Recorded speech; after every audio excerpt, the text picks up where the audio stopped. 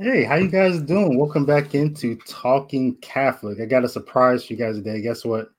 I have a co-host. A co-host on Talking Catholic. Imagine that. So I have Jordan Pacheco here from the Glad Trad podcast. You've seen him on my show before. We did a talk with just him talking about his journey into tradition.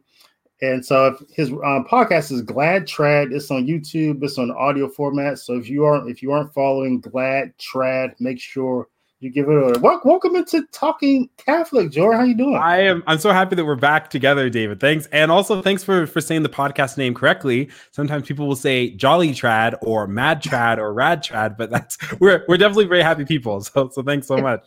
I'm happy to be here. Yeah, that's funny. And so I'm really excited to have this conversation with you as well. And we're going to be bringing Joe McClain. Joe McClain, he's an author. He's written a book on this topic of how men just get off pornography, and so we're going to talk about that together. But I want to bring you on the show as my co-host because I really like your video on this. Because I did I'll show you. Matter of fact, I'm just going to roll into yours so people get a taste. I'm going to play a little segment of yours so people see what type of stuff we're talking about. Let's bring it in.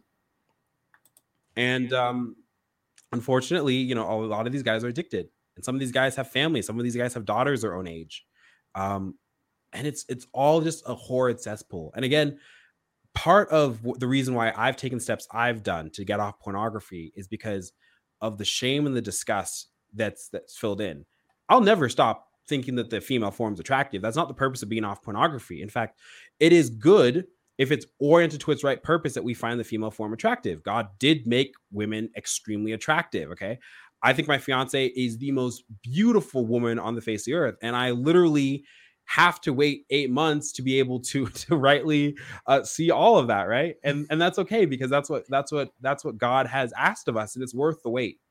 And yeah, so it's worth the wait, man. That's one of my favorite parts of that segment right there, man. So what are you looking forward to talking with Joe McClain about in this conversation?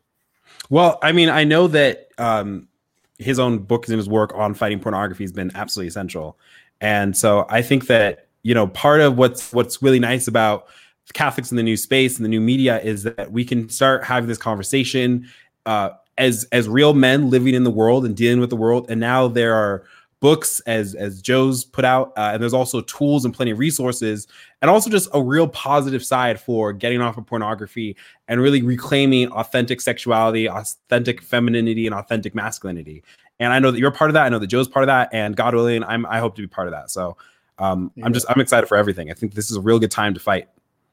Yeah, and I'm excited. And you guys know this is a live broadcast, so if you guys have any questions or comments in the comment section, we'll take, feel free to participate in this. And I first wrote about this topic, man, back in 2010. And people don't know this. You go to my website, davidogray.info.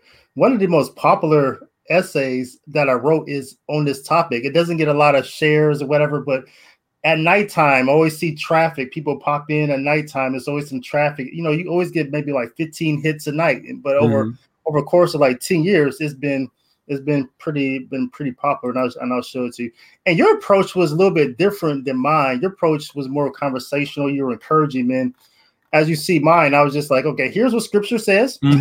Here's what the Catholic Church teaches about masturbation, and here's how to free yourself from masturbation. And then I eventually made a video, sort of talking about those same points. But I like your approach, and I like Joe's approach, and that's why the diversity of.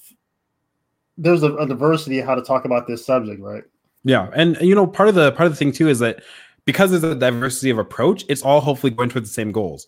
So there are some people, we know this, like I'm one of these people who I need to be told something is right, something is wrong. And then my cleric side takes over and I go, okay, that's a duty. And you just got to stop. You know what I mean? Like you just got to do it.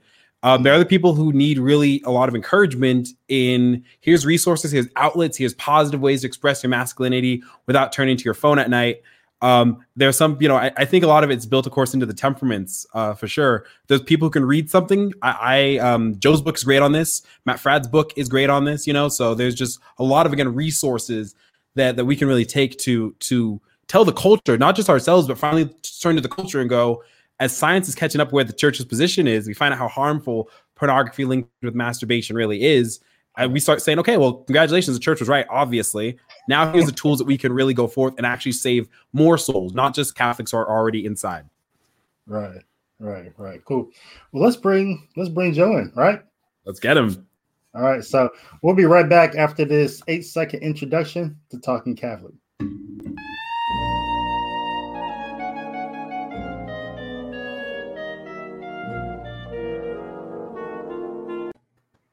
All right, we got Joe McClain on Talking Catholic. How you doing? Great. Hello, sir.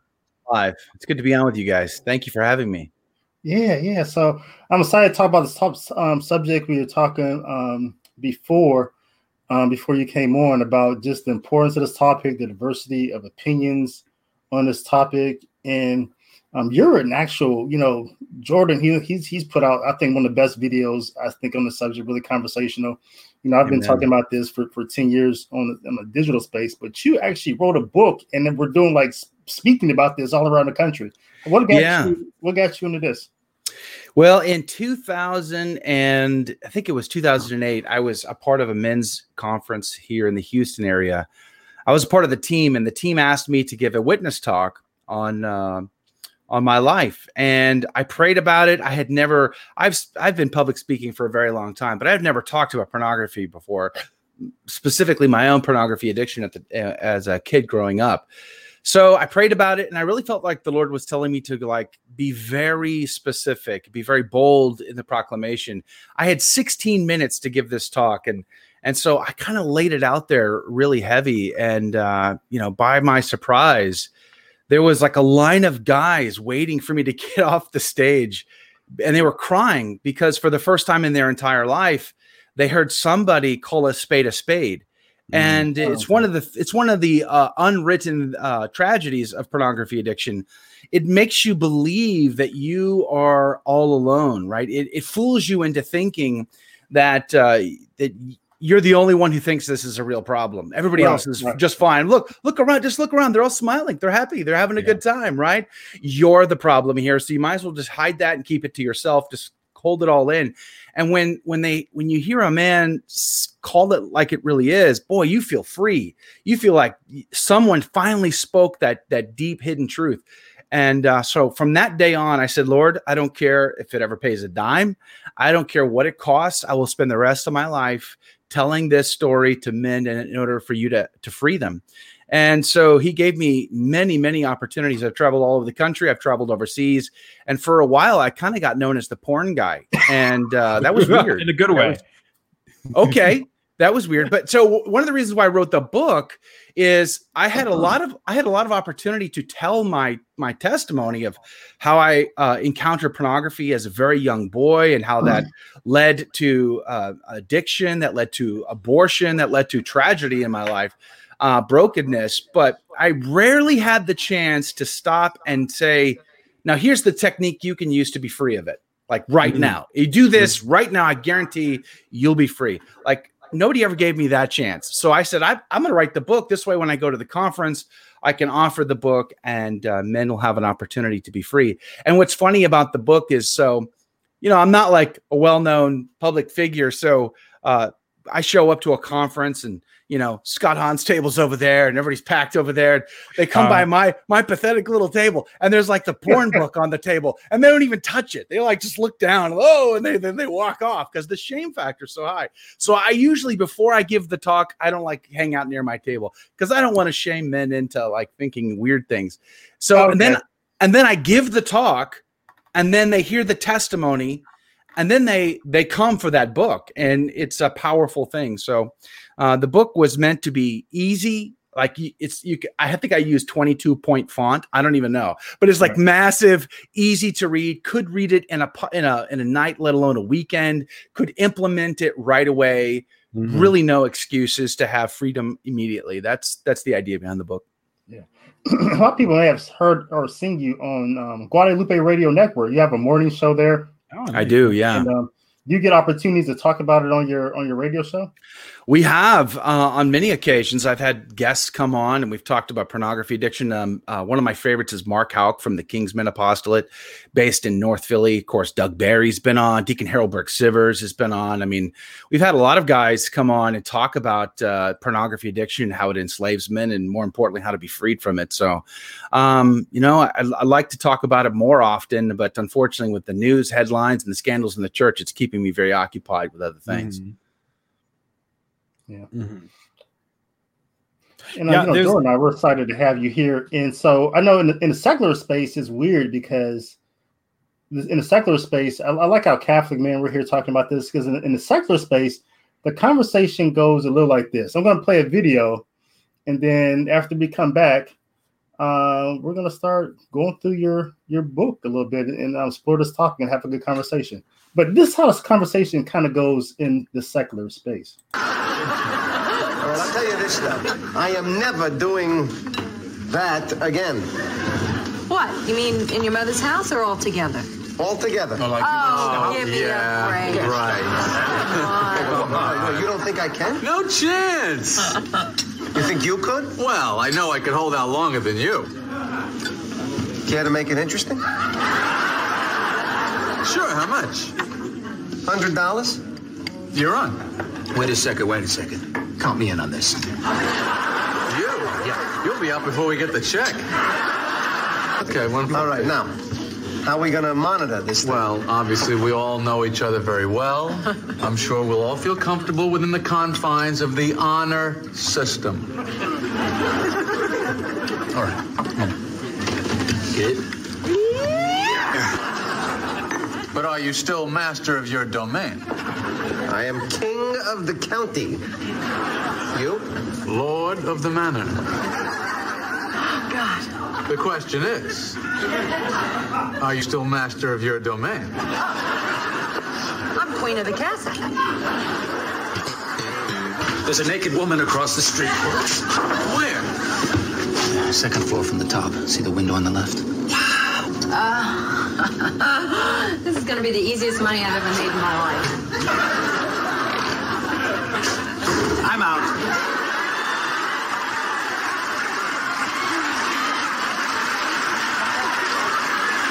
I'm yelling at strangers on the street. There.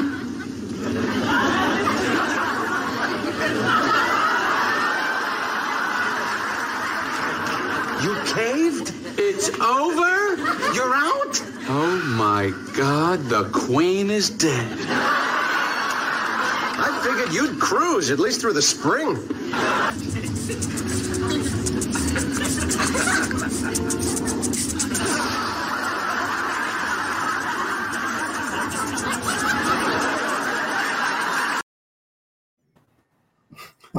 There you go. But what's crazy about that is that, before I came into the church, I understood things about self-control, in at least in the tools that the church gives us, and it's prayer, appealing to the Blessed Mother Mary, and all these things, opportunities that we have for the turn to grace. That's kind of how I thought about masturbation. Like, okay, I know I shouldn't be doing it, and so I'll try to stop, but it doesn't last very long. Yeah. I call it the 2-week tango for a lot of guys, you know what I mean? Where you get out of confession and you're ready to go to war, you know what I mean? And especially of all the kind of sins, I think that what makes pornography and masturbation a particularly difficult one to tackle isn't just as our lack of self-control in cases, but also I find that it's a sin that's born a lot of times out of boredom. Which for other sins, some sins need different sorts of triggers. This one, especially for men, it's completely about sloth, and that's something that makes it difficult to entrench or to get out of. Yeah, there could be many reasons why guys get involved in masturbation. They grew up thinking it was normal because all their friends were doing it. They were, exposed to pornography addiction at a very young age. They could have been abused. Or, as you say, it could happen through just sheer boredom or experimentation, things of that nature, peer pressure. And I think one of the other things that a lot of people forget about pornography addiction is the the aspects of chemical addiction. You know, I wrote in the book, I did a really quick chapter on the brain and how the science in the brain works as far as pornography addiction goes. You know, dopamine is created in the brain, rightly so. It's supposed to happen. And I think it's fascinating when you look at the science in the brain, because you see how God created your mind as a man to act in a very specific way to the woman you're sacramentally bound to. There's an imprint that happens on the brain that creates these neural pathways. There's an actual physical connection that happens in the brain where you grow closer in intimacy to that one person. But I like to use I don't have one here, but I like to use the analogy of a cup, a glass cup. And imagine if I took my glass cup and I tried to hammer a nail into a board with it, I would shatter that cup because it's not a hammer. When we use something to do a thing that it's never designed to do, we run the great risk of breaking that thing. Well, that's true for the body. It's true for the brain. So the brain's still going to create these pathways. It's still going to do these things with pornography, but that's a fiction. And it's going to create brokenness instead of bondness, right? So the dopamine is created and men become addicted to that dopamine hit. And they want more and more and more of it, and they think it's no big deal. But, you know, this is part of the reason why pornography is a slippery slope, and it can go from, you know, I was talking to Chambrel on my show not that long ago, and he and I were discussing this. It could start with heterosexual pornography and very quickly end up in something much more base, homosexual or otherwise. So it's a really crazy thing, you know, the way the brain works. And a lot of those guys that are acting out of sheer boredom, they are playing with absolute fire because they're on this slippery slope, and where they're going is not a good thing. So discipline is a big deal. But John Paul II in his book, Love and Responsibility, so as a kid, I don't know, I was a convert. I was a Church of Christ kid. Went to Sunday school, and I never heard of things like theology of the body in Sunday school. Nobody ever talked about, you know, sex outside of marriage or masturbation. These were like unspoken things. Nobody ever wanted to touch the third rail, right? So I never got any moral guidance one way or the other on that. And then I had a conversion experience, April 2002, and I was on a wild, you know, ride. And someone introduced me to Christopher West in a talk called Marriage in the Eucharist. And it was my first exposure to theology of the body, and I had never heard this stuff before. I got angry. I don't know about you guys, but I was angry. I was like, well, where the heck was this when I was in Sunday school? You felt cheated. Exactly. I'm like, you know, I was passing out Hustler magazines in Stall Elementary in San Antonio, Texas. You know, and where was this? Where was the teacher to say to me, have you ever heard of theology of the body? Where were, you know, the parents, the guidance, the mentors, the Sunday school teachers? Where nowhere to be found. I was angry for a while because nobody exposed me to theology of the body. It's so different than that video that you played really depicts, right? It's so otherworldly at first. You feel, you think it's like a conspiracy theory, right? So anyway, going back to John Paul II, back when he was Karol Wojtyła, and he was a spry 50-some-odd-year-old in Krakow, Poland, writing a book called Love and Responsibility. Again, the 1950s, where this man, the celibate bishop, says that men, you should withhold your climax in order to serve your spouse. Like, that's the 1950s, you know, from a celibate bishop. Like, holy smokes, you know, that's crazy talk right there. Because he was recognizing that the act is a self-sacrificial act. It's a gift of self to another person. It's not what you can take from that person. It's how you give in order to create intimacy and bond so that you can create the foundation upon which life can not just be proceed from, but rather be built upon, you know, that foundation of man and woman in the sacrament of matrimony, so that they could have that solid base with which to grow. That's profound. That is truly profound. And so I stole everything I knew in that book right from JP2. Okay, I just a good source. I plagiarized him so badly, and because I figured, why not just take from the best and just put it in there? But you start off in your book though. You talk about it sounds like, because your book it looks combative in the front, right? And your one of your first chapters is you're starting off with like a combat scenario of a person Yeah. is at war or they're in the area of conflict and they're being shot at. One of the first things you want to know, okay, where's those shots coming from? So that's one of the first shares. What does that mean? Knowing where the shots. How does that relate to pornography and masturbation? So I served in the Marine Corps, which is where I took the inspiration for the technique that I used to remain absolutely free of masturbation. Now going back to 2002, and essentially in the Marine Corps, every Marine, no matter what your MOS is trained to be a rifleman. Okay, so we're all trained in combat. And when you're trained in combat, you're trained to react as muscle memory to being shot at or to be attacked. So I took that concept and I thought, well, if I could apply that technique when someone's shooting at me, why can't I apply that same technique to the near occasion of sin, to a temptation of any kind? It wouldn't really matter what it was. And I said, okay, well, what would that look like? Well, you'd have to train for that. You'd have to prepare. And so then the thought occurred to me, if I'm being honest with you, it's not as though it's a ginormous secret where those temptations are. It's not as though I don't know what apps, websites, social media pages, post groups, it's not as though I don't know the billboard that I drive by, the lady down the hall in the office, that particular lady that works at the coffee shop or what have you. If I'm honest, it's not a mystery. I know exactly where all of these points are. So imagine this: you're in your house, and there's a guy that pulls up outside your house, and he's got a big old gun, like huge. He's got like a Joe Biden assault rifle, 45,000 round clip, and he's out there, and he is like threatening you. He's like, "Come on out, David. Come on out, Jordan. I'm gonna kill you." Imagine that. And do you go out? Do you walk out that door?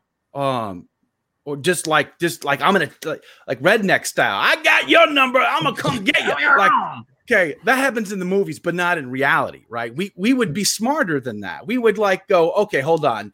I could call the cops and keep my door locked. I could go get my firearm and say, hey, I'm armed too. I could go out the back door and sneak around. Like, I've got options. I don't have to do a frontal assault without a weapon. I don't have to confront the guy with the big old gun and just hope it all works out because it does in the movies, right? Yeah. So like, we're smarter than that. But the same scenario happens every day with men who ignore the fact that the guy with the gun is on their phone. He is the scandalous image that they're entertaining just briefly, because it's all fine, right? It's all good. There's no harm in it. We're all sexual creatures, so there's no big deal. And it's really killing. It's an opportunity to kill the grace in our life, right? So it's killing our soul. So, but we're smart. We know where those people are. We know that guy's going to kill us out there. Why do we do the stupid thing and just keep going anyway? When we can stop, we can be smart about it, and we can realize that that's a dangerous situation. I have to go a different way. I've got to try something different. So that's the basis of the technique. And if we train to retain, what happens is it becomes muscle memory. So how does that actually apply? Here's the technique. Here's the secret. So you don't have to buy the book. You just listen to this and you're good. So when I first started, I had a mystical encounter with Jesus in April of 2002. It was a blue sky day, sunshine, cool temperatures. It was gorgeous. I was living in New Hampshire at the time, and my wife had just asked me for a divorce. I had just lost my job. She wanted a divorce because I had been abusing pornography, and I was a very self-destructive person, very abusive to her family. It's a pretty rough situation. And on this beautiful day, in the middle of a work day, when I was, feeling pretty depressed, the Lord Jesus Christ came to visit me mystically. And I didn't see him, but I had an interior locution, and he put 3 things on my heart. The first thing he put on my heart was, "You're going to be chaste." And I'm like, is that Latin for something? I don't even know what that means. I never even heard the word chaste. But he's like, you're gonna pursue a virtue. You're going to pursue chastity. You're going to pursue like that purity. Right. Yeah. Not like the chivalrous ideas of opening a door for a woman, but you're going to pursue holiness. Like without that, forget about everybody else for a second. If you're not holy, boy, that's it. Like that was the sentiment he put on my heart. Wow. And he did this then very quickly. And then the second thing he said to me was, you're going to fix your broken marriage. And he told me, he said, listen, you're going to suffer, but I expect you to suffer to fix that marriage. You broke it, you're going to fix it. And no matter what she does to you, you're going to take it. And he even said, don't speak, do. She won't listen to you. She won't believe you. Show her. And then the third thing he put on my heart was an insatiable, crazy desire to get to know him. You know, it's one thing for the God of the universe to like meet, you know, in these private mystical encounters. It's quite another to understand it and to know who that person is. And I realized I had no clue. So I was a crazy man from that point on to learn who this person was, this Jesus Christ, because it's not like he said, I'm Jesus Christ interiorly. He just present and there and is communicating, and it's overwhelming. So that sort of started this whole journey going down this road. And so 1 month from that day, I've landed a job. Praise be to Jesus. I had asked my wife, like that day I called my wife and I told her what happened, and she cursed me out and then hung up the phone.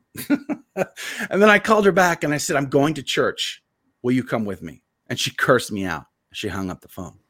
And then she went to church with me that Sunday, and she hung on because in her heart of hearts, she had been a broken girl since she was a kid because her dad was abusive and addict of various kinds. And in the heart of a woman, she wants to trust. It's her nature to give herself over to the man. But if the man is emasculated through pornography addiction or other abuses, if the man is not a true man, well, she can't trust herself to that. And so she reserves and guards her heart. But it is her desire to want to give herself over to a man of God. So there is like a glimmer of hope that that possibly, you know, I could, you know, fix this. I think is what she thought because she hung on. But I got to tell you, it was years of dying on the cross, years of, and still today there's difficulties in our marriage. But she never gave up. And that the Lord reminded me constantly, never just talk, show. And that became a big deal. So the technique, and I promised to give away the book and the technique so you don't have to buy the book. So here it is. 1 month from the day I got a job, and I was in the office. I was an office job, and I was surrounded by women. And they really weren't attractive women. Okay. They were like pretty homely looking, lovely ladies, no less, but it's not as though happy. Well, you know, it's not as though they were like, you know, dressing, you know, in a certain suggestive way or acting in a certain suggestive way. Yeah. None of that was going on. No temptation. No, but I would break out in cold sweats, fighting for my immortal soul over a temptation to lust after these people. They didn't do anything to add or suggest. I simply was at war in my soul. The devil was going to snatch me away, but I did not have the equipment. I didn't have the training. I didn't have the knowledge to know what to do. So I would get up and walk out in the middle of work. I'm like, I gotta go. And I would just walk out. And I would be like I'd be pacing or in the bathroom or outside, you know. They're like, what is wrong with you? I'm like, I just need a moment. I'll be back. Just give me a moment. Yeah. And so I would do this. My wife and I would be like at a convenience store, a grocery store, and something similar would happen. I'd turn around and I'd walk out. And my wife was like, what is going on? Like, you're up to no good. I'm like, I'm fighting for my soul. She couldn't understand. So then that was when I discovered Theology of the Body through Christopher West. And I began to read Love and Responsibility, which I don't know if you've ever read that. It took me like a dozen times before it made any sense. And I began to learn the tools and the techniques. And so here's the technique. I made a promise that I would fight every single temptation. Okay. You don't always win the fights, but you can never win if you choose not to fight. So you got to fight, right? Maybe you win more than you lose, but you don't know unless you fight. You've got to make the promise, and you got to say it out loud. Men have to say this out loud. When we make something public or make something real, now we're accountable. So, I choose to fight. I choose to fight every temptation. And so when the temptations would come, and JP2 talks about it, he uses the metaphor of a surfer riding a wave. At that first instant that the dopamine begins to rush in your brain and flow through your pores, you have to attack at that moment. So I began to pray the Hail Marys, and I would just repeat the Hail Mary over and over and over again until the temptation passed. And in those early days, I was praying literally hundreds of Hail Marys all day long. I mean, just nonstop Hail Mary, please, please, Our Lady, save me from this. But JP2 would go on to say in Love and Responsibility, in the section on continence, that's a discipline. And you can't rely totally on it, because one day you'll be tired. One day you'll be lazy. One day you'll be whatever. And you'll fail to do that discipline. And when you fail, bad things happen. So JP2 would say you've got to not only do the discipline of resisting, but you also have to turn your eyes the other way. You have to avoid that near occasion sin, actually physically get up and move if you have to. But he would also say you've got to turn that moment on its head. And he said, ride the dopamine rush through your pores like a surfer on a wave by reminding yourself of the dignity of that human person. So this works for men, women, people of same-sex attraction. It doesn't matter. It's all the same. That person is made in the image likeness of God. They deserve to be loved. The crucifix is love, right? The crucifix is love. They don't deserve to be lusted after. They deserve to be loved. So it's the combination of all of that. And when you train yourself enough, it becomes muscle memory. So today, I got to tell you, and I say this in all sincerity, I drive down the road, and if there's like a billboard, because you know how they use ladies to sell toothpaste, right? I mean, it's just like the female form is beautiful by design, and they take advantage of it to try to tempt us into marketing. So I'll be driving down the road, and I'll catch a glimpse out of the corner of my eye, a billboard, right? I will start saying the Hail Marys without even thinking about it. Like I just will catch myself. Oh, wow. Oh, yeah, that was the billboard back there. Or worse, how many times have you been sitting at a mass Sunday homily, past the preacher's preaching, father's preaching, and he says something that reminded you of something, that reminded you of something, that reminded you of, oh my heavens, there's those images in my brain again. And you're fighting for your soul. It's just like, so again, these moments can come up, but because you train, because you have the technique, you don't care. The enemy can come as he may. You're going to fight. And with the technique, I guarantee you can win. It just takes discipline and obviously a lot of grace. And when I talk about, how you magnify the technique in order to get maximum use out of it.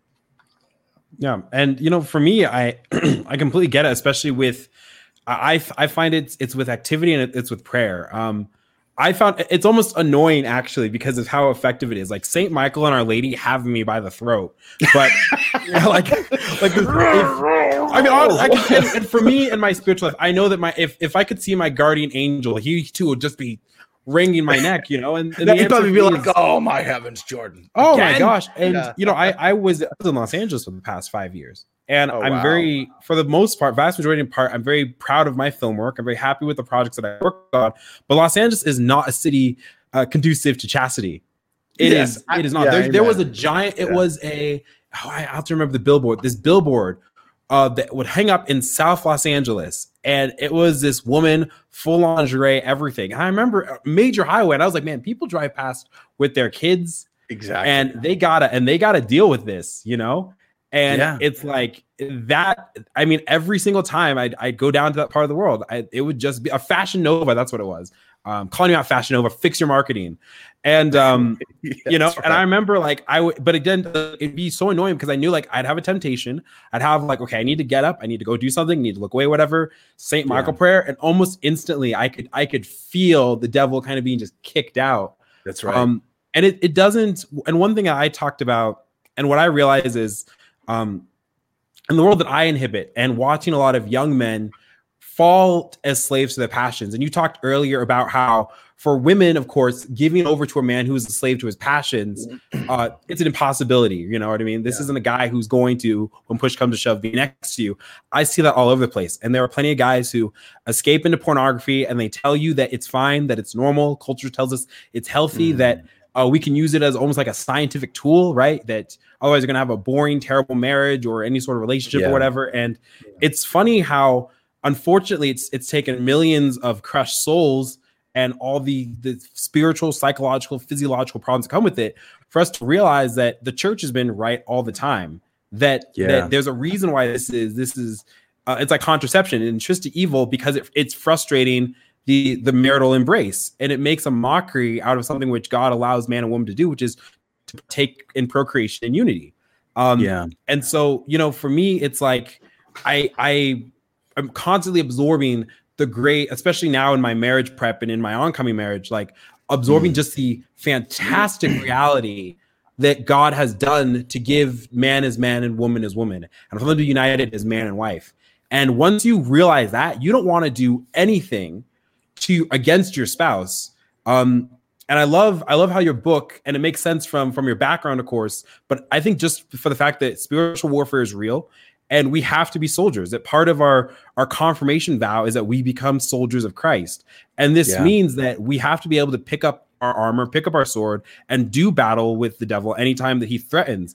And that means, the ceaseless activity. That means praying as many Aves as you can get in. That means sometimes taking the long way around the coffee shop because you want to look at the hot barista. Like, it doesn't make it easier, but it makes it right. Or when you travel, like I have to do many times, not turning the television on in the hotel room. Oh yeah. I mean, I can tell you how much that can suck the soul away from, you know. I saw someone put a comment on there about Las Vegas. I mean, I've been to Las Vegas one time. I don't ever want to go back. You have cards. You got these porn cards that are just littered all over the street. You got prostitutes in the gambling halls, and you have to go through the hall to get to the elevator to go up to your room. I was there going to a conference. Just want to say that out loud. I was there covering tracks. Covering my tracks. I was there for the NAB conference a couple of years ago, and it was a great conference. But man, it was like you could feel the spiritual war. It was so thick. You could cut it with a knife. I mean, that was crazy. But I lived in Hawaii in my time in the Marine Corps, and like Los Angeles, you know, it's a place where, you know, people tend to dress with very little on, you know, all the time. And I was into the club scene and all of that stuff, and it got me into a lot of trouble. It led to abortion and many other, evils and brokenness that I committed. So it's a very difficult and precarious situation. I think part of the reality is thinking back of the video you played, David. We have to realize that the gift of human sexuality is not a toy to be played with. Right. It's not recreation time. Yeah. It's not recreation time. And the freedom that God gives us, he gives it to us so that we are free to do the right thing. You know, I was just tonight, I was reading in 1 Peter, I think it was chapter 2, verse 16. You know, don't use your freedom to commit evil. That's what St. Peter says. And I think a lot of Catholic or even Protestant couples will somehow convince themselves that their intimate relationship, because they're married, is somehow still okay to be a toy, to be a recreation. And it is not, right? It is not. And we have to live chaste within our marriage. And here's one thing I will say that I tell guys, and it freaks them out. When I was addicted to pornography and I was living a very loose lifestyle, especially when I was in the Marine Corps, and I was less good looking as I am today, but back in those days, Leviticus 3:16, the fat belongs to the Lord. I'm just going to say that out loud. Okay, the judgment is coming. You don't want to be like confused. Okay, but back in the day when I used to play around at night inappropriately, I would have these illicit relationships. They were never satisfying, like pornography use. You use pornography, you're looking for satisfaction, and you never find it. Yeah. You're left with your shame in the encounter. You're left with a hole. You don't find that satisfaction. when you live chaste in a marriage, in a sacramental marriage, where your gift of human sexuality is poured out for the benefit of the other spouse, and they to you, this is a mutual self-sacrificing gift. Boy, it is just 1,000 times better just on the material physical level, let alone the spiritual level, when you invite God into that moment to give you and your spouse that opportunity to be intimate and to create that bond. And pornography dulls the senses. Yeah. Right. Yeah. Chastity enlivens the senses in a sacramental marriage. So it's like the opposite is true of what the world thinks of what, Seinfeld and they were thinking about it. It's like they're enslaving themselves to this as if I've got to go do this thing or else, it's like, what are you, a robot? That's exactly what it is. It's a form of slavery. And so we're here on Talking Catholic with my co-host Jordan Pacheco from the Glad Trad podcast. And we got Joe McClain. You see him on Guadalupe Radio Network. He's the author of the book we're talking about here. Let me put this Muscle Memory, Beating the Porn Temptation. Right. And he just ran through the book. If you guys are tuning in a little bit later, you could go back to the beginning. He pretty much just gave us the book for free. Yeah, don't buy it. Don't buy it. And so now we're just having a good conversation about this. And I was thinking about I like what you said, Joe, about riding the waves. Because for me, I was never the porn guy, right? That was never really my poison. My poison was years and years of just being with women, and I had those memories in my head. It was right. Porn was in my memories. Exactly. That was my issue. I didn't have to turn to one of these websites or videotapes. I had plenty of material in my head, so I like the idea of riding waves. But Jordan, you talked about this in your video too, and Joe, I want to get your input on this after Jordan talks about it. But Jordan, you talked about when we're talking about self-control, you talked about in your video, you talked about how there's apps out there. You call them inhibitors. Mm-hmm. How do these inhibitors work on your phone or whatever? Yeah. So first I have to mention that as much as if they want to sponsor me, I'm more than happy to. I am not being paid by something like Covenant Eyes, although I hope that I will happily take that. But, I think that for us as men, there's moments where you have an I'm done moment, but it doesn't mean that the temptation subsides.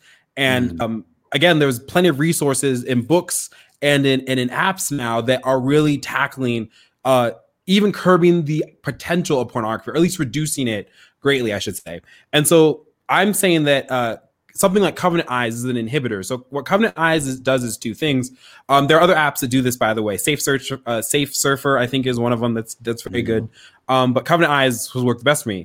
The biggest thing that it does is it gets you an accountability partner. And all this is it's like all the websites that you visit, all the incognito mode you think you're getting around, all it does is it takes a screenshot and it takes a website report and it sends it to another person. And you can't doctor, tailor, or change that in any sort of regard. So Rudy, my co-host on the Glad Trad podcast, he's my accountability partner. And so every week there's a little report happening and it lists out different websites. If they're like serious risks, moderate risks, no risk. And then it also takes random screenshots from no app is safe. Nothing is safe. Right. So, it will just be like, yeah, this is what Jordan was looking at. And, you can tell. And what it does is it subconsciously just takes, I would say, a lot of that temptation away just because you're going to get caught. And if you think you can skirt around, I'll tell you, everyone here, if you think you can skirt around by incognito mode, if you think that you can use an internet proxy site, they don't work as far as Covenant Eyes is concerned, which is awesome. I'm just letting you know right now, this is why it's so good, because temptation. I'm a tinker, and I'm like, this is really, really solid. Has been extraordinarily helpful for me. So I think that for every man, but certainly for every young man, especially a single young man who know that pornography is their like mortal sin of choice. It's not enough just to make that obvious necessary conversion back to the Lord and swear off pornography. Get yourself some reinforcements. And if there's an inhibitor out there that works for you, I highly encourage you to get it. Yeah, amen. I talk about needing an accountability partner in the book as well. And I tell guys, make it your wife. Now, in many cases, the guys might be like, I've never told my wife. She doesn't know. Yeah. Listen, pray about that, talk to your spiritual director, get some advice. But here's the rationale for it. I know it could be a very difficult and uncomfortable situation for men to have their spouse as their accountability partner. However, I argue, who else on planet Earth is supposed to sacramentally love you so much that they would sacrifice themselves to get you to heaven? Like, who else?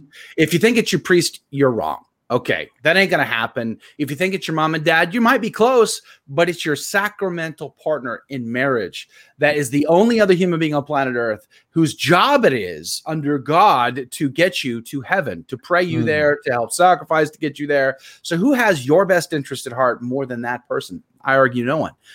So I say this is a great person to use as your accountability partner. And so in our case, like, see, the book was written, I think, in 14. So some of the resources are a little dated in there, but Covenant Eyes is among the list that I put in there.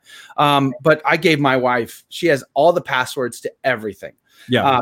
Computers for the first several years, no computer was private. No computer was in a back room. You know, thankfully we didn't have smartphones at the time, so it made that easier to give complete transparency. But my wife has the authority, the power, and she takes it very seriously to at any time she wants grab my device, log onto my computer, do whatever she wants. She can go through anything and everything. And for many years, that's exactly what she did. She'd stay up all night long, reading every text, every email, looking at social threads.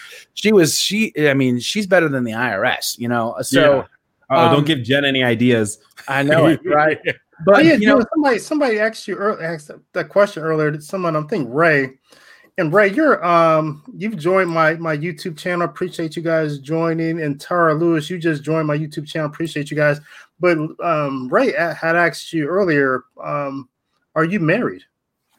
She meant ask Jordan. Ask Jordan, yeah. Oh, yes. So the answer is no, not yet. I am 7 months right now until my marriage, which is June 5th. Wow, so I am so I'm in pre-Cana. I'm engaged. I'm betrothed as well. And so for me, a lot of bringing this to the table is the fact that I don't want to enter my marriage as a slave to my passions.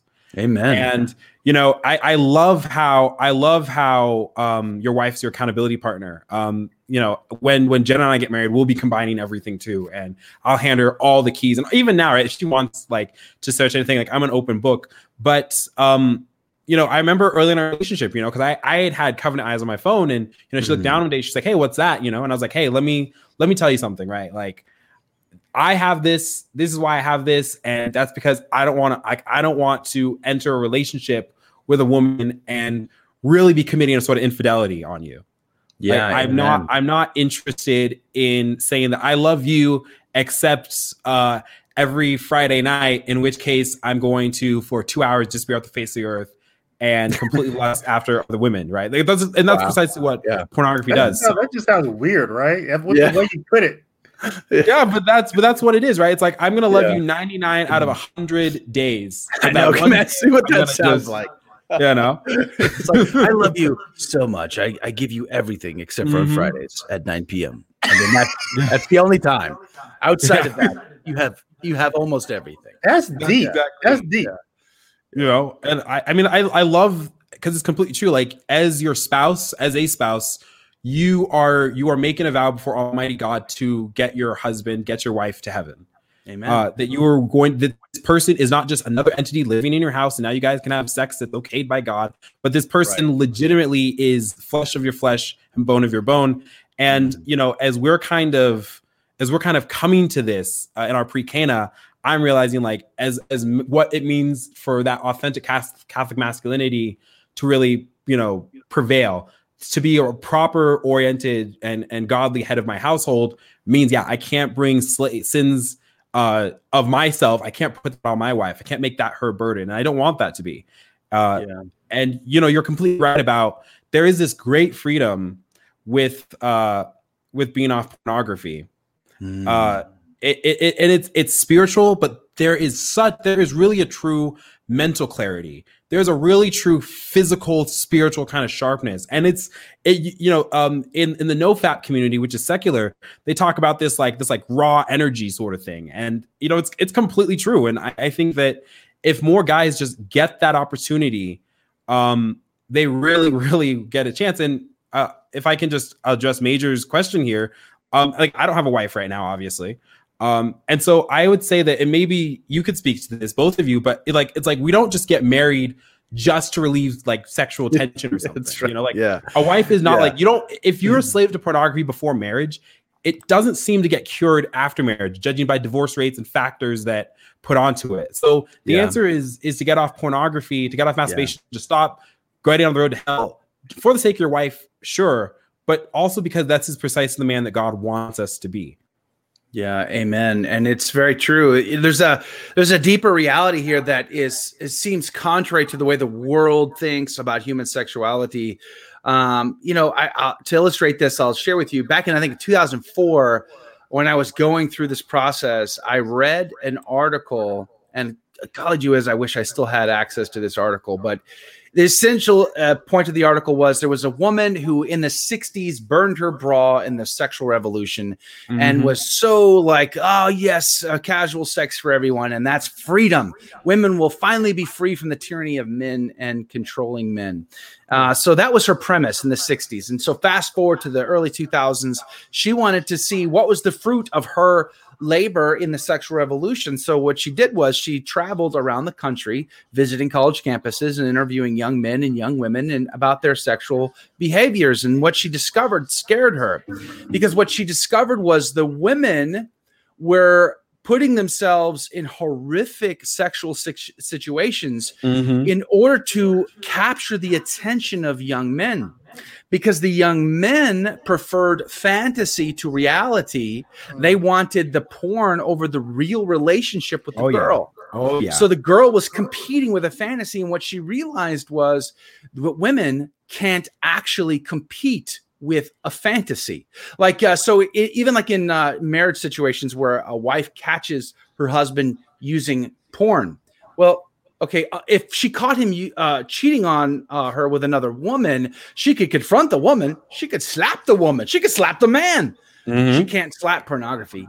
She can't do anything about pornography. She is powerless, and she feels destroyed inside, like she's never going to be good enough. And it's a 2-for-1 special for the devil. And so it's very evil in reality. And so there was what was that movie, Out of Darkness? Shelley Lubin, God rest her soul. Actually, Joseph Schomburg and I discussed because he was friends with her. But when she did that documentary film where she was a porn actress and she like pulled back the veil. And you think these people are having a good time? Their lives are wreckages of drug abuse, of brokenness, and psychological, emotional abuse. I mean, it's a big, huge mess. So I think as men, we have to remind ourselves that we weren't created to be enslaved by our disordered passions. You know, you drink too much, you become a drunk. You do drugs, you can become an addict. If you use your sexual gift in a way that it was never designed, it's going to break, and the wreckage will ruin your life and the people around you. So you don't have a sexual tension that you have to relieve. You have to live chaste according to your vocation in life. And when you're in a marriage, you still don't get the freedom to just abuse each other as if they're toys, their bodies are toys. But the gift of human sexuality is meant to bring couples together to form the bond and to be the foundation for which life can proceed. So this is the reality that JP2 says that we have to remind ourselves of when we're feeling those temptations, that the gift of sexuality is a beautiful, as I think I love the way Scott Hahn puts it. You know, sex isn't just good. Frosted Flakes are good. You know, sex isn't just great. You know, I don't remember how the cereals work. Cocoa Puffs are great. No, sex is sacred. Yeah. It is holy. It's holy. Yeah. It is holy. Yeah. And that's the reality I think men have to remind themselves of. Yeah. And Joe, before you're pulling right from John Paul. I mean, that's a beautiful. And I think one thing he talks about also from the creation account is that, you know, man wasn't created for himself, but masturbation is the most selfish act. Yes. I mean, homosexuality is another one, but masturbation is selfish. And the man is saying, I believe it's really antithetical to what creation is all about. We weren't created for self, we were created for other, and for people who are called to marriage, you're created for your spouse. But I want to get to this question from Mary Maggie. She's been she's been tearing up the com box about this. And so apparently there's some wives who don't want to know their husband's business, I guess. Because Maggie's like, she's posted this comment in several different ways. She's like, find another man long for the Lord to hold you accountable. The wife does not need to know this. So maybe are there wives that don't need to know this part of their husband's life or something? I don't know. Yeah, because of the difficulty, the pain, the shame, the difficulty of the situation. I could very much see, Mary, that there be many women who might feel the same way and just not want, like, out of sight, out of mind. You know, some of us don't want to confront the very difficult part of this. And I can appreciate that. That's why I say, I believe the spouse is your best accountability partner for the reasons I stated earlier. But I would also encourage, especially men, to pray about it, to go to a spiritual director, to ask, for some advice, and because there is a principle here where, let's say the wife doesn't know.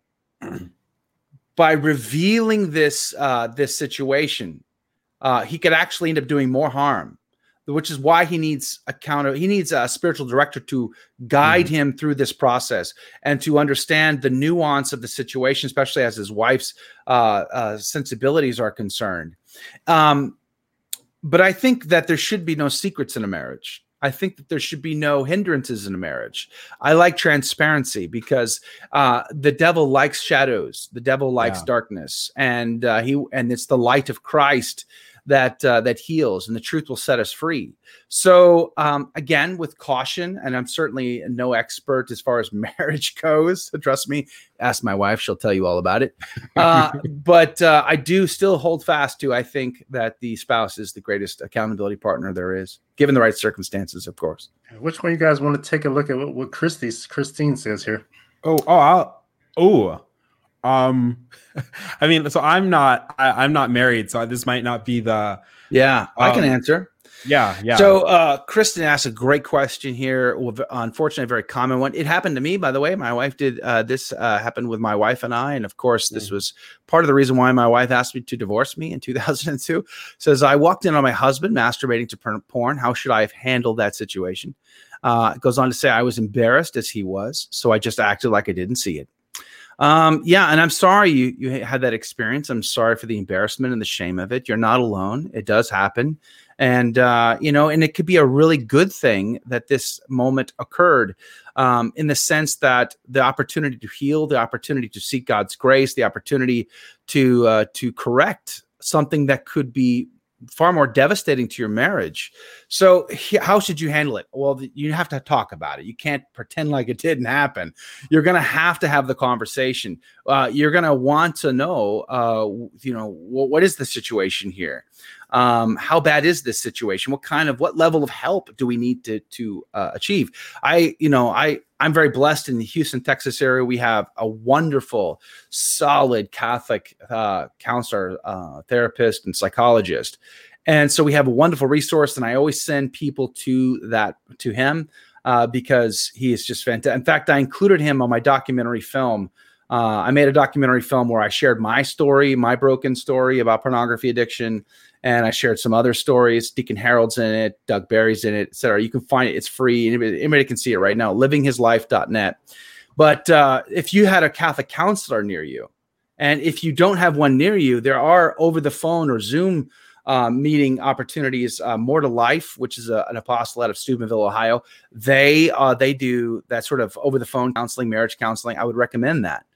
But ultimately, pretending as though it didn't happen is not going to help your marriage. In fact, it could lead to something worse, which you don't want.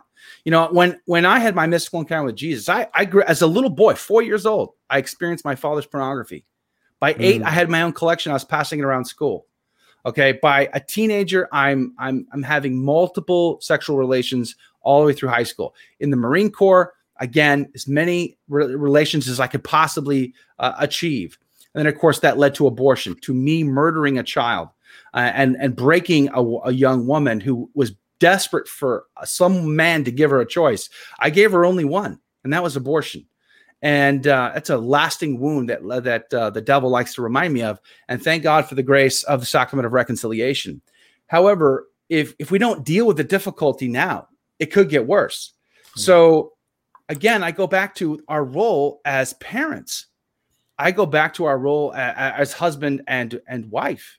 In my home, I made that decision after my mystical encounter with Jesus that in my home, my children will never experience the pornography. They will never find that pornography or be exposed to it because of me. I will never expose them. Now they grow up, they become adults, they got to stand on their own 2 feet. But for me in my house, I shall serve the Lord. That was the commitment I made. And as a spouse, I say, dear Kristen, you are the one that God has put in a place sacramentally to suffer and to love your spouse to all the way to heaven. And so the greatest act of charity for you, for your marriage and for your children, if you have children, would be to deal with that situation, even if it was difficult. Now, that comment that was just up there, I think that was my wife. What was she was saying? That Joel McClain has no idea what he's talking about. Please don't listen to him. What is that? What is that? What is she saying? This is wife. Oh, Michelle McClain. This is my wife here. So hello, Madam McClain. She says, actually, in all aspects of our sacramental union, we ought to be headed to the cross together. And that can look like and mean many different ways. So I think she's referring to the amount of suffering she endures in our relationship, I think is what she's saying. I had one of my cousins, I think, and I would say that any men who has like an addiction to masturbation, pornography, if you're not caught yet by your wife, you're going to get caught. I think all of us have been. I have my first my civil marriage. The back then you had CDs, so CD in a CD player, big screen TV. Wife walks in, and that's how it happens. Everybody's embarrassed. But I will say, my cousin, she used to talk to me about her husband, who they wouldn't even have relations because his relations was with whatever he was watching on his phone or TV. That was who basically he had brought another. I think this is what you do when you're married. You bring another person into your marriage, and it's adultery. And you have this relationship sometimes with these multiple women. And so it's adultery. So you bring another person into your marriage, and so it is cheating. It's adultery to me. Yeah. And so that has to be put out there. That's why why Joe was saying you have to have this conversation. This is sin. This is adultery. So you have to have this conversation. And so a lot of marriages are affected by that because the man might not want to have sex now. He can't get up or whatever. He's having ED issues. No, he's not having ED issues. He doesn't need a blue pill for this. He needs to get off of porn. Exactly. So there's that aspect. Also, and a lot of I used to tell my cousin that it's not about you. She's feeling hurt that what am I doing wrong? Am I not sexy enough? Am I not dressed enough? Do I need to go get some lingerie? Is he cheating? Is this cheating? This pornography. Does he want now? Is he gonna go get somebody else? So it's so that's why Joe is saying, man, you gotta have these conversations. Yeah, it's gonna be tough conversations, but this is adultery. It just is. Part of the thing too is that this is an issue that a lot of men take up because statistics, show that they say 98% of men, I think it's 100% of guys have been exposed and have done pornography linked with masturbation. I think nowadays with how easy of access we have to the internet, it's a thing. But also this is something that affects women very directly too. Not just in the aftermath, which is a husband or a fiance or someone like that who struggles with pornography addiction, but there are higher rates of women who are exposed to pornography earlier and who themselves are addicted to pornography. And to this point about women, your wife does become in competition with a porn star because again, like I said this in my video, but it's like, marriage is hard work, and I still have 7 months to go before I even am married. You know what I mean? And you both are married. So it's like, in order to be married as a faithful Catholic, like I have to cultivate a friendship and a relationship properly with a woman. I have to do that all inside the bonds of Christ's church and his teachings. I have to, get engaged, get betrothed, go through pre-can. I have to be willing to lay down my life. I have to be willing to sacrifice everything. Oh, and by the way, I'm not just like the tyrant of my household. I can't just snap my finger and have all my whims accomplished. So there's a lot of, if a guy looks at that, that's a lot of steps of right fulfillment. And then on top of it, he's going to go, no, never mind, because I can for 10 minutes go get my rocks off and I don't even need to ask her if she wants eggs or something. Right. And that's a choice, and that's what I mean. When there's a lot of young men, Glink has a great video about OnlyFans nowadays, right? Which has really sucked in a lot of women, girl next door kind of types, into the fact that they can be a porn star instantly. The community kind of democratization of the porn industry. And what makes it all the more damaging is now we're getting all these stories about women who went in, got sucked in, were doing more and more hardcore things, completely destroy their relationships, completely destroy their family lives, are just, essentially just the lustful fantasies of guys who themselves get ruined, who don't hold down relationships, who are lonely. I mean, the extreme loneliness that pornography addiction really induces, and how many people choose that fantasy, that sinful fantasy, instead of doing what's arduous, but doing what's right, and cultivating ourselves as better husbands, as better fathers, as better lovers, as better soldiers for Christ. Yeah. In my book, I talk about that other thing that guys don't like to talk about openly or publicly, and that is when we're addicted to pornography and we become emasculated and our brain is so transformed by this drug, dopamine, that when we look at other people, we don't see people, we see objects to consume for personal pleasure.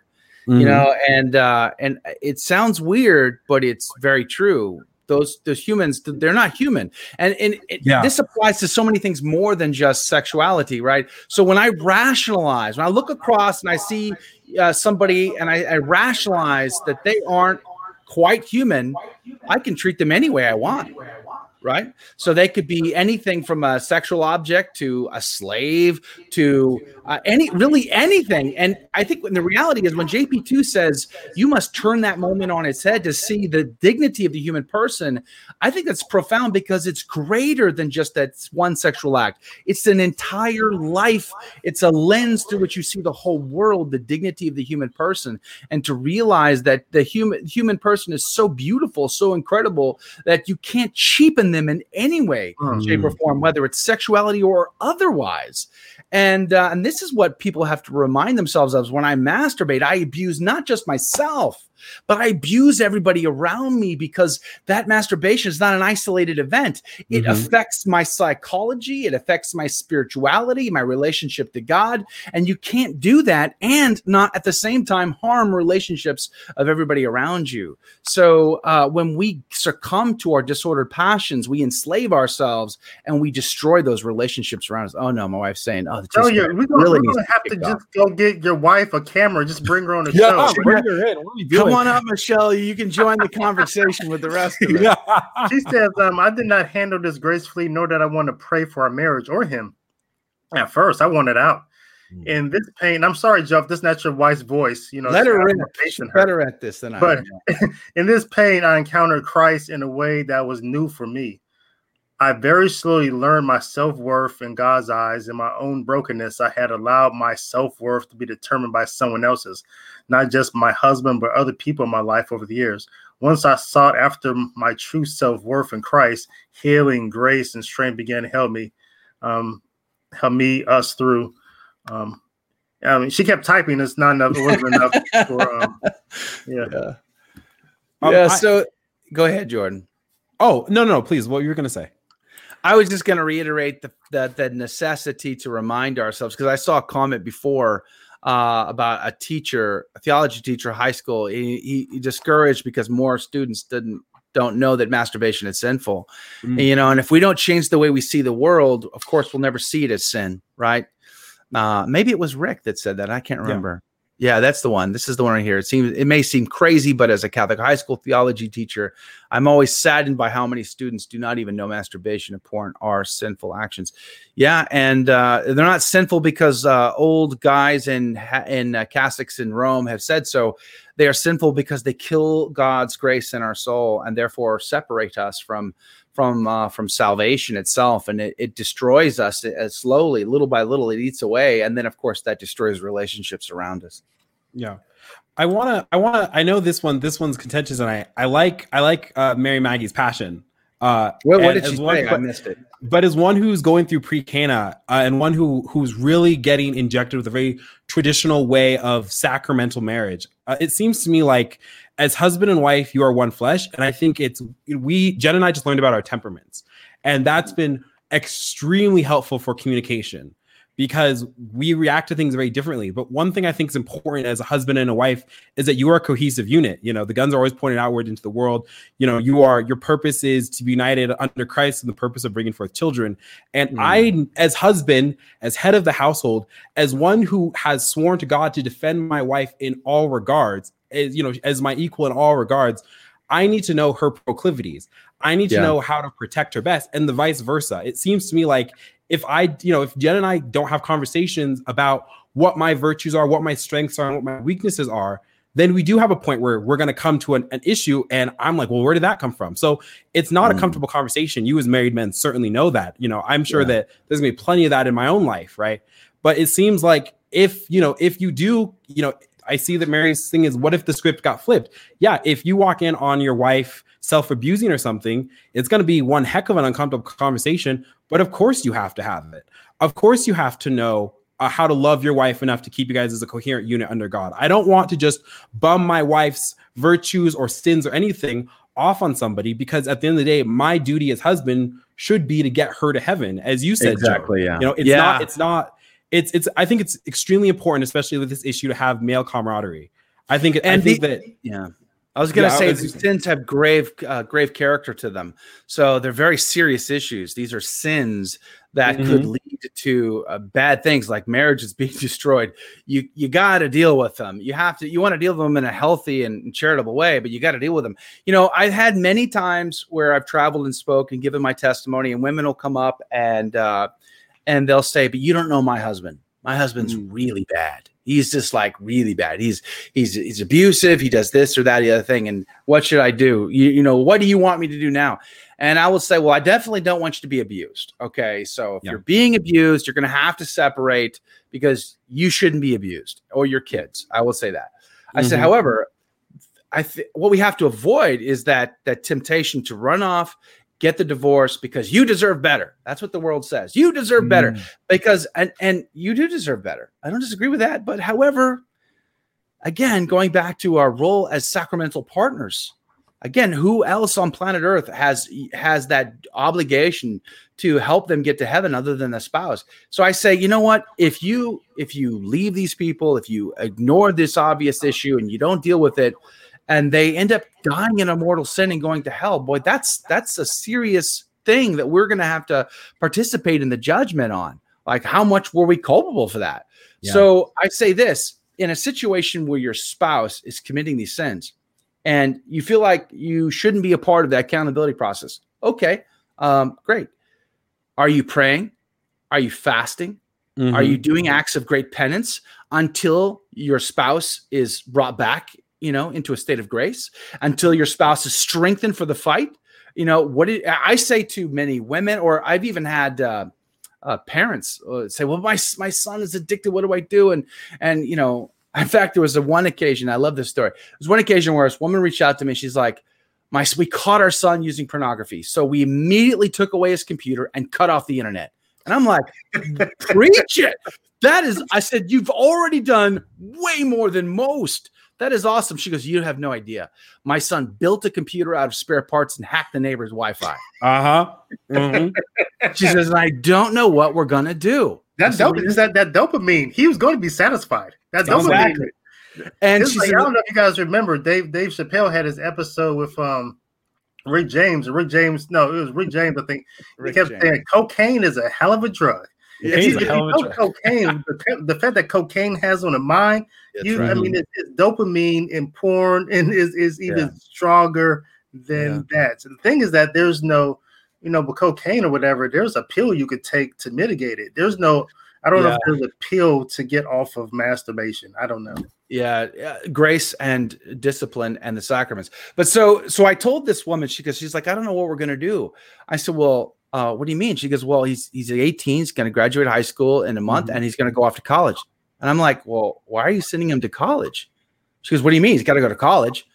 I go, the man is addicted to pornography. You send him to college, he will leave the faith and he could die in a mortal sin. What are you doing? I said, send him to the JUCO down the road and make him come home every night until the boy is prepared to stand on his own 2 feet and face the world as a man. You can't do that. You have a role to play. You've got an obligation. So, and I would say to wives, moms and dads, listen, at the very least, pray, fast, and do penance for your children. And I could do more of that for myself, but ultimately that's our role. And every day is Lent until they come home, right?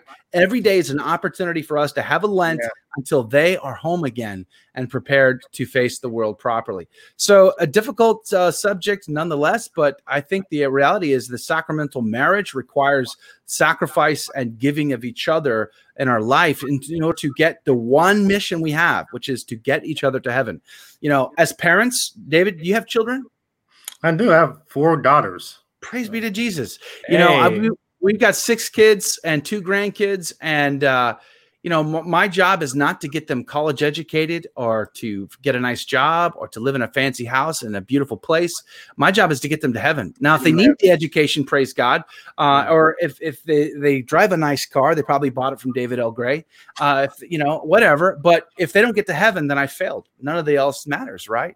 So as spouses, if I get to heaven, but my spouse doesn't get to heaven, how does that work? You know, I don't want to have to face Jesus and have to give an account for that one. I don't know about you. I will say I'm sorry, Joe, that, you know, Jordan and I are keeping you past the hour. So we thought, you know, but there's like so many questions keep coming in. If I could just borrow you guys for a little bit longer. Oh, great. First, I'd like to give a big thank you to Solus Griffiths for $100 donation. I'll make sure I split that up with Joe and Jordan. You know, thank you for that. You know, you guys help keep this channel online with your contributions and your memberships. So I appreciate that. Thanks, folks. I want to get to this, and I'll respond to it first because it triggered me a little bit. But I appreciate you, Will, for jumping in here. Out there. Mm-hmm. Yeah, I appreciate this. Thanks for having a conversation. That's why we're here. Yeah. Will says my spouse. I think he said my spouse and I, we watch porn together. He says we both enjoy it. He says it does not impact our intimacy, love, or attraction to one another. We know that porn is fantasy and keep that perspective. And so I'll say, okay, Will. All right. So, and I understand that you're refuting, you know, we've been talking about how pornography can impact marriages. And so you're refuting that aspect of it because you guys saying this is a form of entertainment for you. Okay. Let me offer this perspective then. By watching these people perform acts of adultery on TV, you're participating in a grave evil, right? So you're saying that it may not affect you and your wife, you know, on a spiritual level. I can't discern that, right, from the outside, but you're saying it doesn't. But what you are doing, you're still committing a sin of adultery by participating in someone else performing an act. As Catholics, as Christians, we can't be voyeurs. I mean, because these people who are on TV or whatever you're watching, they're not married. And so that's adultery. And so by watching it, you're cooperating in that sin, which still makes you complicit in that sin they're participating in. So do you guys have any thoughts on what Will was saying? That was well said, David. And, you know, I think it's just to emphasize what you said. You could be participating not only in just the sin of the act itself. JP2 talks about voyeurism in Love and Responsibility. And again, the sexual act is reserved for man and his wife in sacramental marriage. It's intimate. It's holy. It's sacred. It's not meant to be entertainment. It's meant to be a bond and to bring the spouses together and to build that platform, as we said, to bring forth life. But you could also be participating in human sex slave trade because many of the people in these pornography tapes or videos are victims of the sex slave trade, which is, I mean, there's never been so many human slaves in the history of the earth than there is right now in the human sex slave trade. I wish it was a topic we talked more about. My own city is a major hub for the sex slave trade in America. So it's a grave evil on society. And so there's that, in addition to what I think you said, David, which was very well said.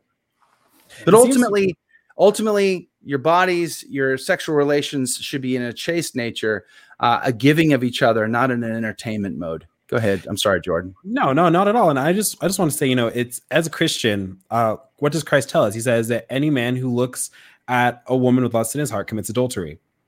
And we know that there's a difference between lust, which is using the objects of another human being for our own gratification, and love, which is willing the good of the other and giving of ourselves. Love is always selfless in this kind of regard.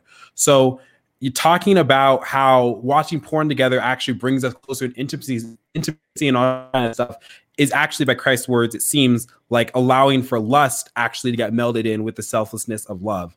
And so if you don't buy into the idea that marriage is a sacrament bestowed by God for the purpose of procreation, unity of the couple, if you just think it's a contract, it's a handshake, then of course something like that, you're going to act upon it. But if you really see the validity of what right-oriented Christian marriage looks like, then it only makes sense that you reserve that sort of desire for your spouse and your spouse alone.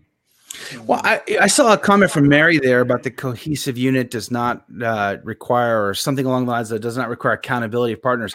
I want to say this, that there may be a misunderstanding here about what we're saying about accountability.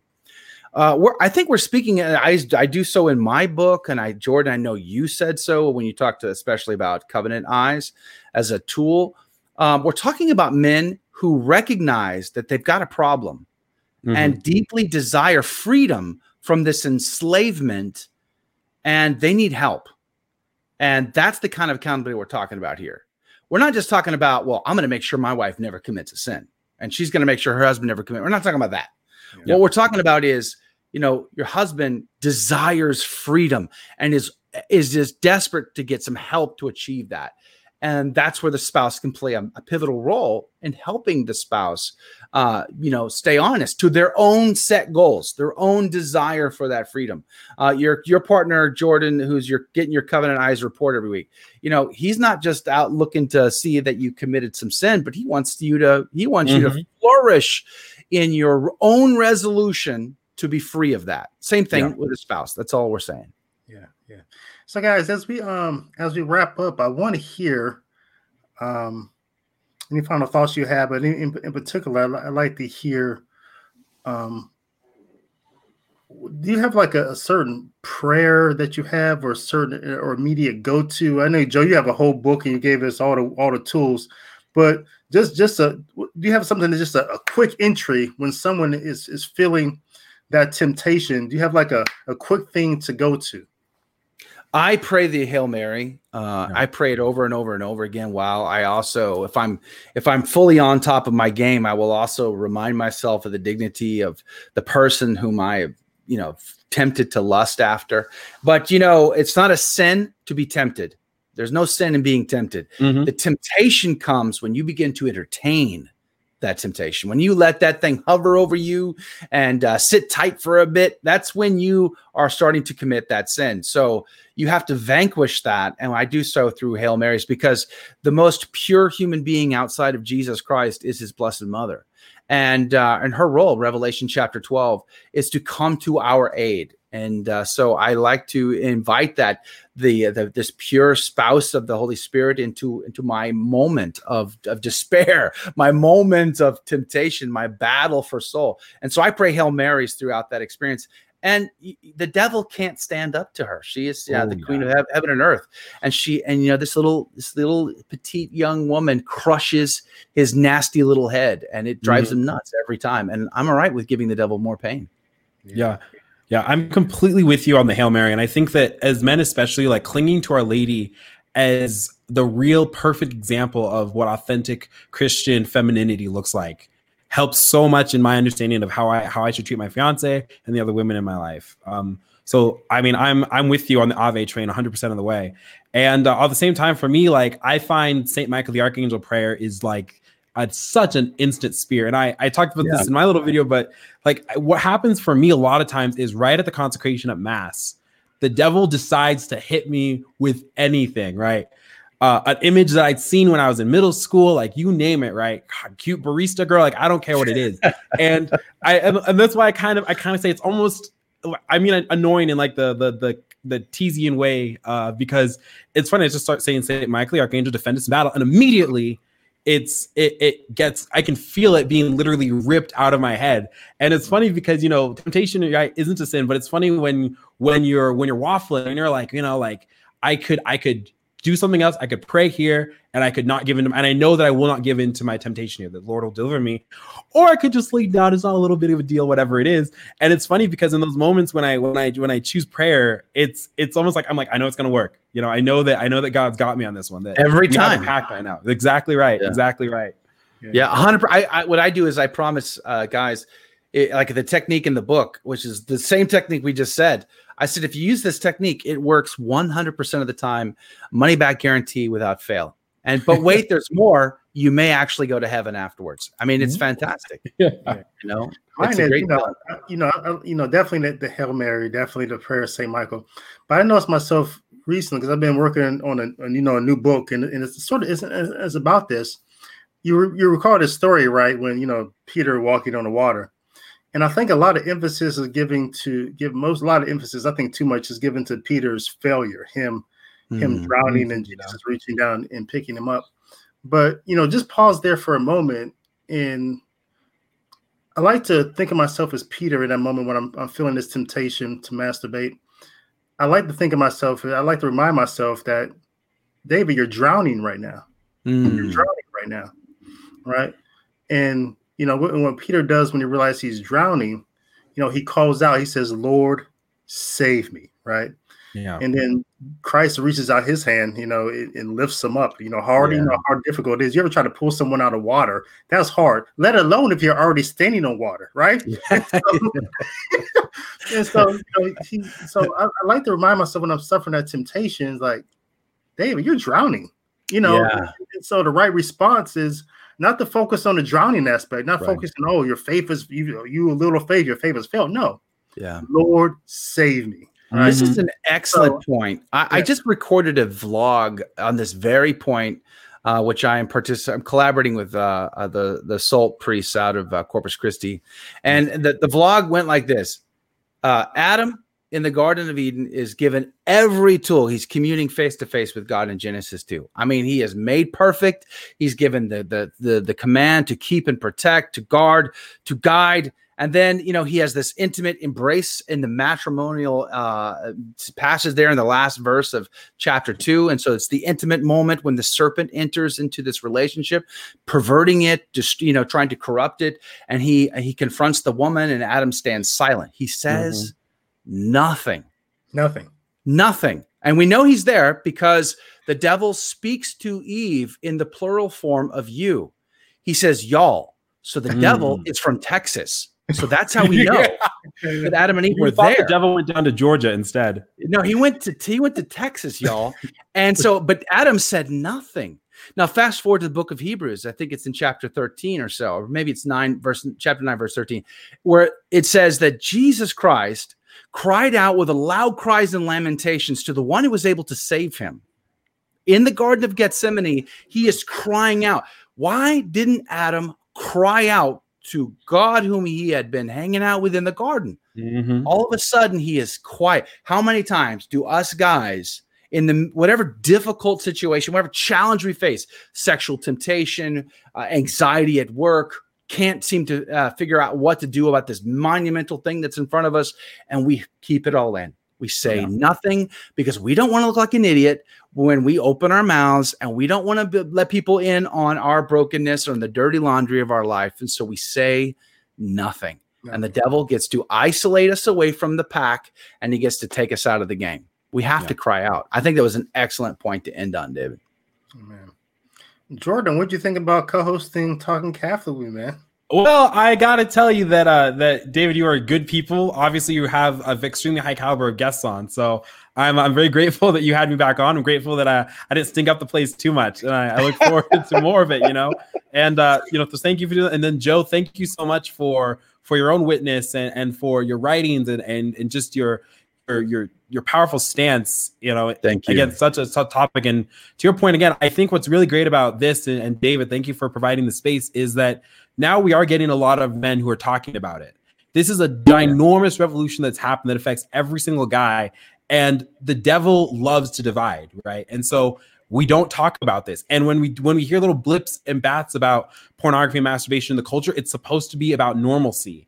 And if you have this great feeling of shame or guilt, if it's tearing at your marriage, if it's doing all this kind of stuff, then something's wrong with you, the culture says.